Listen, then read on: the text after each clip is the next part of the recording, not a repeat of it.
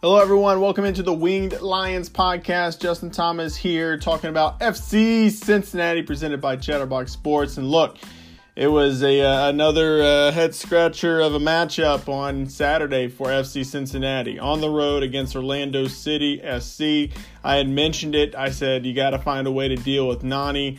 And, well, to be fair, it's really hard to deal with Nani. And Nani had a heck of a goal to make it 2-0 at that point. But let's start about the first minute, because it didn't even take a full minute. Orlando City scored, just seconds into this match, and you just knew from right then and there it was going to be a long day. I mean, you looked at the game cast, it said the team lineups went onto the field, and then the next thing on the game chart said kickoff, and then boom, there was the goal by Akindele. So obviously not a great start for FC Cincinnati. I'm not 100% sure what was going on. It seemed like it was one of those where Hagelin was, I don't know if he was trying to drop it to TT or if he was trying to put it across, but either way he misplayed it, and Akindele pounced on it like a purple lion, which is what the Orlando City is, and just put it home. There's nothing TT could do, and right off the bat, boom, 1-0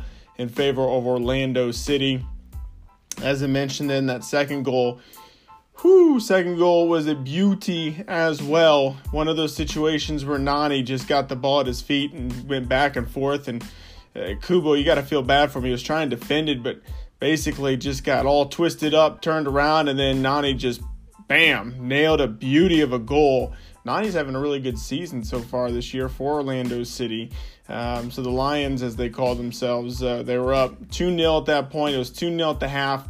And then FC Cincinnati was able to play a little bit better, I felt, throughout the second half, but never really seemed to really threaten Orlando City too much. They did have a really good chance, but it was ruled offsides. And then Orlando City with the final dagger. Somehow we had a 4-on-2.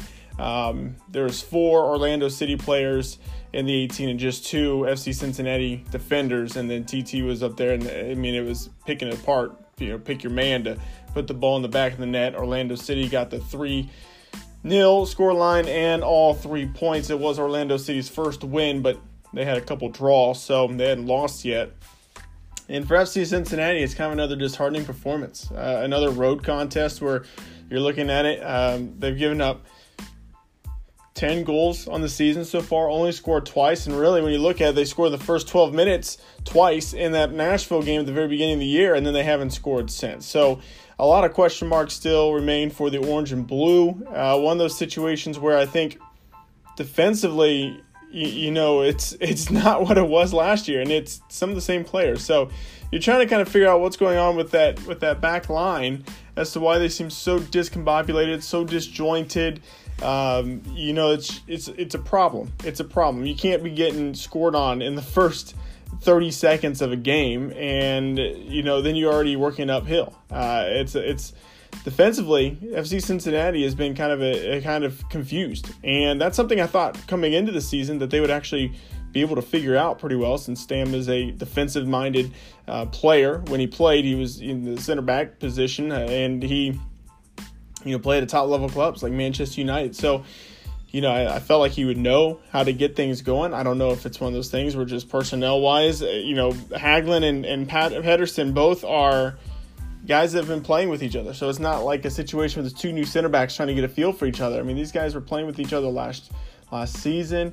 I know the formation keeps changing a little bit here and there. That was another issue, was that it seemed like formation-wise, there's a lot of guys kind of playing out of position, which is a situation that had kind of happened in seasons prior. So still trying to get things figured out for FC Cincinnati. They have the bye week this week, so that is good news, since there is an odd number of teams now in the MLS. So they got the bye week. So hopefully this will give some extra time to try and figure out what has gone horribly wrong in the first 3 games of the season, what has gone maybe well in the first couple games of the season, really the Nashville first 12 minutes in that game, that what went well, how do we duplicate that, and then trying to get things all prepped up for the 4th match of the season, which is the following week on May 16th. It's also the home opener in the beautiful new TQL Stadium West End Stadium.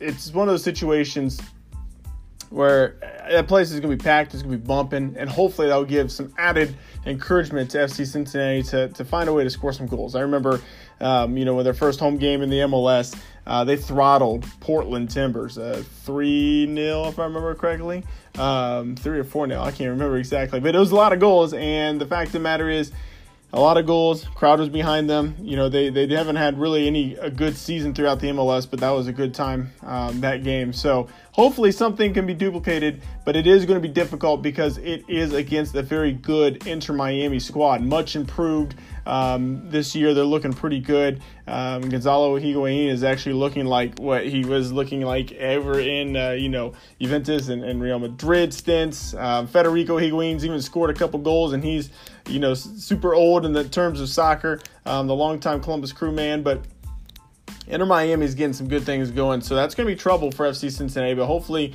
opening up the new TQO Stadium, they'll be able to get things figured out and hopefully get a result.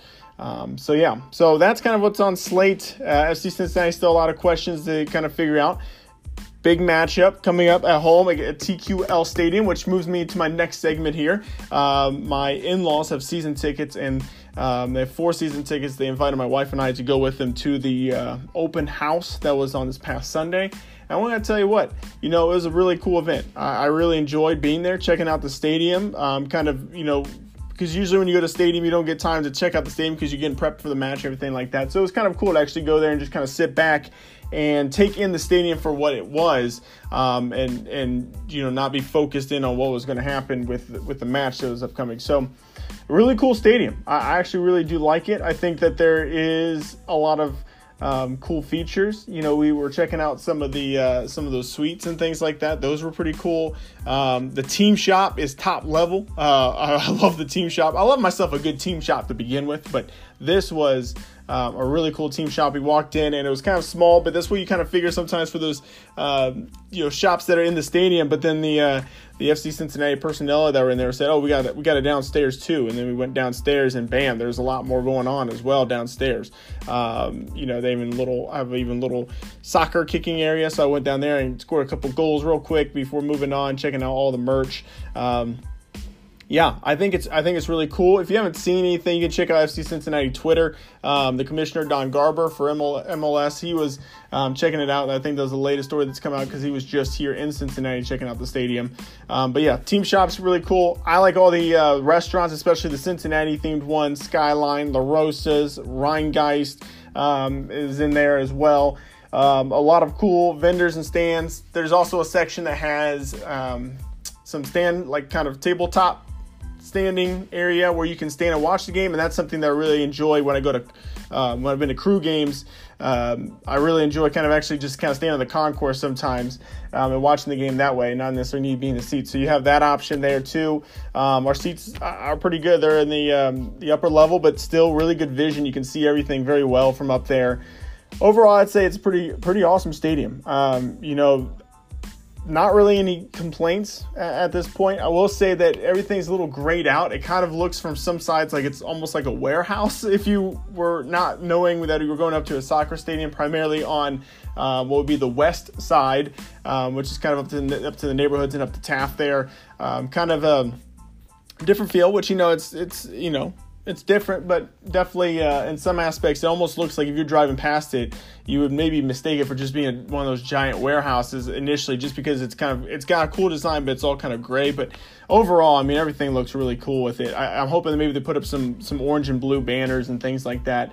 What I've seen from other stadiums as well, not just in MLS, but all across the gamut of sports, is you got to get some sweet banners up there of the players themselves. I think that's really cool. That's something the Crew have, where you walking up to the stadium and they got right there, it would be the behind the goal as you walking up, they have, I think, like 6 banners of 6 different players.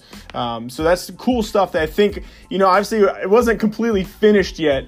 So I think that's things that probably will get updated as we go forth, hopefully by the time we hit the home opener and moving forward in the season. So overall, I think it's going to be a cool stadium. I can't wait to get in there and watch some games.